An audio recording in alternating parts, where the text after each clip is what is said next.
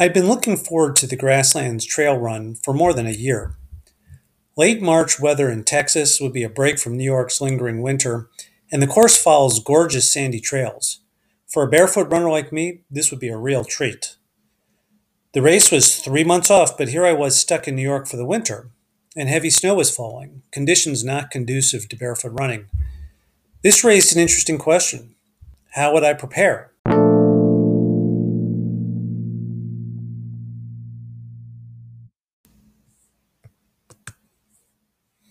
During the winters of 2019 and 2020, I traveled to Texas frequently for work and took advantage of the milder climate to do a lot of barefoot running.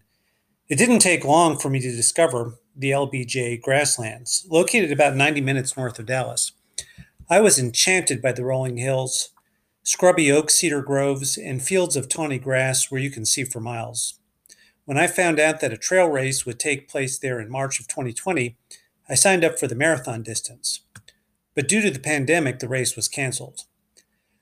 Fast forward to 2021, and the Grasslands Trail Run was back on. This winter, however, the pandemic kept me in New York, which was not ideal for my training. Sometimes I go barefoot in winter. Now, I'm very conscious of conditions: temperature, sun, wind, depth and condition of the snow, the nature of the underlying surface. All these factors matter. But the body has amazing capabilities if you're willing to develop them. The year before, I ran 31 miles in New York's Schwangwang grasslands, barefoot the whole time despite snow and slush. In fact, it was snowing as I ran. This year, I lucked out with mild conditions in December, but January saw deep snow. When the temperature sank to single digits, I gave up and stayed indoors. One day, while scrolling through social media, I discovered two Guinness records for running barefoot in snow. There was one record for the 5K distance and one for a half marathon, the latter of which had been first set by Wim Hof, a Dutch fitness guru who trains extensively in the cold. These records were probably too quick for an aging runner like me, regardless of conditions, but I was curious to see how close I could come. The next morning, I headed off to the local track. The surface was coated with a couple inches of fresh accumulation, which seemed ideal for my purpose, although the temperature was lower than I would have liked. I typically draw the line at 32 degrees, but now it was 26. I thought that by hustling energetically, I would generate enough body heat to keep my feet warm. I took off my shoes and discovered the snow was slippery underfoot and squeezed up between my toes. It was hard work even moving slowly, and my time ended up not being very fast. Afterwards, I pulled on socks and shoes, barely feeling them, and then clumped around wiggling my toes, as my mother had taught me to do when I was a child. When running in snow, some loss of sensation is unavoidable, but it's not a good idea to let your feet go numb. I think the depth of the snow had a bigger cooling effect than I realized. Also, it may be the case that when working hard, leg muscles demand more blood, leaving less to warm extremities. On a prior run, actually, I'd noticed that phenomenon affecting my fingers. I stopped for breakfast on the way home, while my feet gradually recovered, and all was good until 45 minutes later when I pulled into the driveway, at which point my toes started stinging. Within a few minutes, they felt like they were on fire. The pain was so severe, I had no choice but to cancel a conference call and crawl into bed. It took 90 minutes before I could pull myself together and get back to work. For 3 or 4 days, I limped around, toes burning day and night.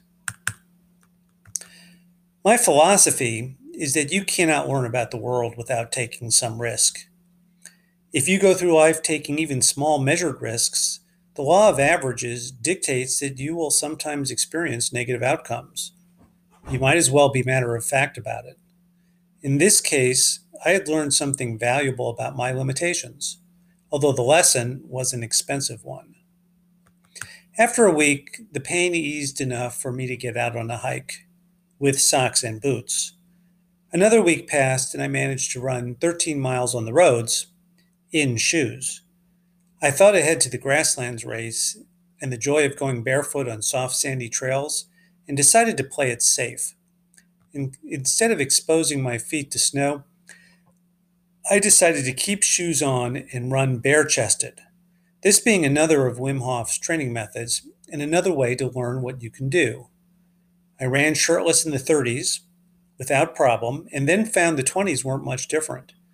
Taking a calculated risk, I removed my shirt when it was 18 degrees, figuring that as long as I could move my fingers, I'd be okay.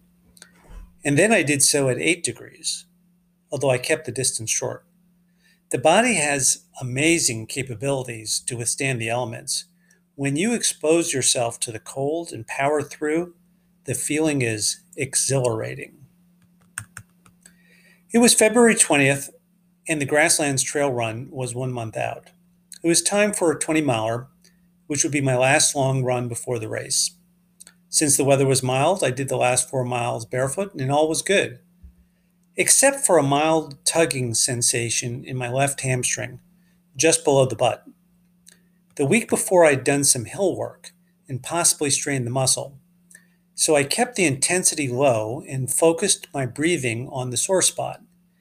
As an aside, this is a technique I'd learned in karate many, many years ago. Sometimes today, when I'm lying in bed at night, I take a few minutes to control my breathing and focus my concentration on body parts that need some extra help. Whether this actually speeds up the rate of healing is hard to tell, but I figure it can't hurt. As I've gotten older, I've experienced new aches and pains, which has meant plenty of opportunity to experiment with this technique. A few days later, I was just starting out on an easy jog when the sore muscle spasmed. Now the strain arced up into my butt and radiated down the groin and into the lower hamstring where it attaches to the back of the knee. These muscles hurt when I lay in bed at night, and they ached the next day when I was sitting in a chair. For the next week, the only exercise I could tolerate was short walks. With each step, I felt that tugging sensation, although the muscle action felt a little more fluid when I focused on my breathing. This injury was a setback, but there was still some time before the race. Now my focus shifted again. Instead of running vigorously, I'd slow things down and find other ways to challenge myself and learn. By the weekend, the sore muscle was feeling a little better. I drove to the Catskills to climb Wyndham High Peak. It was a beautiful sunny day in the mid-30s, although quite windy. After walking in a mile, I took my shoes off, hung them around my neck, and then went barefoot on the snow. The trail was mostly hard-packed and easy to walk upon, not much snow squeezed up between my toes. In a few places, the trail was steep and I struggled getting up, as bare feet don't have great traction on slick surfaces. I concentrated on my breathing, made it 2 miles to the summit, and put my shoes back on. Afterwards, my feet felt fine. The next day was overcast, but still in the 30s. I headed out to explore a trail which circles around North-South Lake. At first, the surface was chewed up with frozen boot prints, and this was a little painful, but where the path was flat and smooth, I ambled along, mindful of the cold, shoes hanging around my neck just in case, but otherwise enjoying the sight of the frozen white lake under an Arctic gray sky and the sounds of ice fishermen drilling and talking and laughing. The most difficult part was the last half mile. I cut across the flat surface of the lake, which looked easier than going through the woods, but the snow was actually 3 or 4 inches deep, and I started punching through a crusty surface. By the time I returned to my car, I'd completed 4 miles. I was feeling triumphant. Indeed, I was contemplating another mile when I noticed blood. I am not the first person to have cut my feet in snow. T.E. Lawrence, the British officer who led Arab forces in battle against the Turks, wore the local garb, which meant going barefoot. Once he had to dig a path for a reluctant camel through deep snow, using hands and feet since he had no tools. The crust was sharp and cut my wrists and ankles till they bled freely, he recalled. The roadside became lined with pink crystals, looking like pale, very pale, watermelon flesh. Once I was in the car driving home, My toes started stinging, and soon they were on fire again. I turned up the radio to drown out my howls of pain. My toes hurt that night and the next day too. This was a lesson even more expensive than the last one, and the timing was not good. The Grasslands trail run was now 3 weeks off, and I could hardly walk. My feet were a mess. The worst damage? The tips of 3 toes had cuts. I applied antibiotic ointment and fresh band-aids twice a day. It took a full week before I could do anything. On a short walk around the house, I could feel the hamstring tugging with every step, and the tips of the 3 injured toes burned continuously. With 2 weeks until race day, the prognosis did not look good. I recalled that Teddy Roosevelt had a saying, "Black care rarely sits behind a rider whose pace is fast enough." I figured the best thing to do was keep moving. The next day, I dragged myself out for another short walk. The real priority, though, was anything to speed up healing.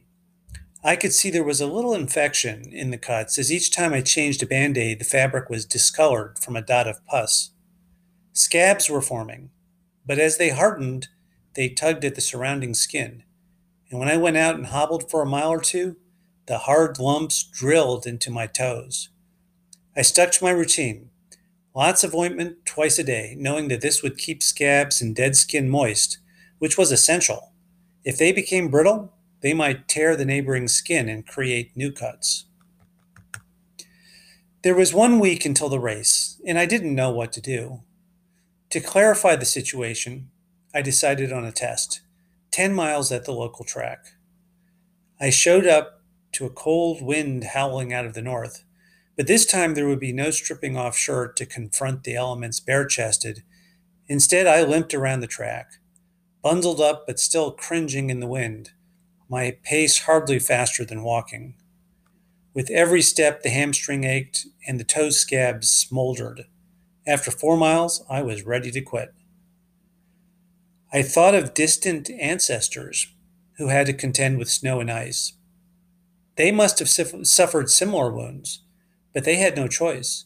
Those who couldn't keep up got left behind. 10 miles is 40 laps around the oval. It was not a pleasurable experience, but I counted them down one by one. So I went ahead and purchased airline tickets and reserved a hotel room in Dallas. Meanwhile, the daily ointment was helping. I was able to tease off a couple of the larger scabs without damage to the surrounding skin. But once the scabs were free, the fresh new skin underneath felt raw and unbelievably tender. During the flight to Texas, I focused on my breathing, trying to visualize blood and healing powers flowing to toes and hamstring. I slowed my respiration to 3 breaths per minute. This is another Wim Hof technique, and then found I could make do with only 2. In Dallas, I stayed off my feet while I worked remotely and did more breathing exercises. The day before the race, it was time for a final test. I showed up at a local park before sunrise, dressed in all my race gear, band-aids secured in place with extra tape. I shuffled along slowly with shoes on for 1 mile. Then I took off the shoes, stowed them in my runner's pack, and headed out on a grassy field. At first, the sensations emanating from my feet were overwhelming, as if I'd never run barefoot on dry ground before. I trotted along slowly and began to feel optimistic, but after 1/2 mile, the prickly sensation from the grass began to percolate all around my toes and spread across the balls of my feet until it felt like everything was on fire again. And then I was groaning in pain and had to stop. I sat down on a brick wall, blinked back tears, and caught my breath. After 5 or 10 minutes, my feet cooled off. With shoes back on again, I was able to jog back to the car. This burning sensation, which I'd experienced 3 times now, was as debilitating as any pain I could remember. But this time it had vanished just as quickly as it had come. The night before, there was nothing more to do except go through the final checklist, reviewing the route to the start, setting the alarm, studying the course and cutoff times, laying out clothing and gear, and purchasing some ibuprofen. And then I went to bed. So, how did the race go? It went surprisingly well. I ran the first 12 miles in shoes and then ran 14 miles barefoot, and those soft trails felt great. That's not to say there weren't some issues. I tried to run barefoot at the start, but after half mile my feet caught fire again. I put my shoes on and limped along, groaning, as runners passed me from behind and asked, was I okay? I now think this pain was a reaction to the temperature.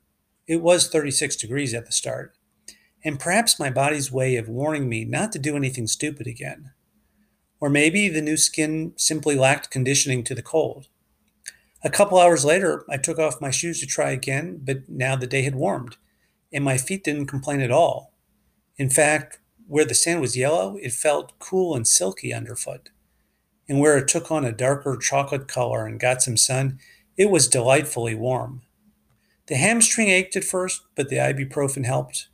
The biggest issue was the strong Texas sun. I had to drink a lot of water. That evening, I discovered that my shoulders and the back of my neck were burned. The grasslands are beautiful in the spring. The forests were full of pink flashes, blooming eastern redbud, and tiny white flowers were sprouting on the Chickasaw plum bushes along streams and ponds. Dark, leafless post oak branches twisted underneath the blue light of the sky, and you could see across the tawny hills forever. At mile 20, I encountered a horseback rider. He commented, "Barefoot? Hardcore."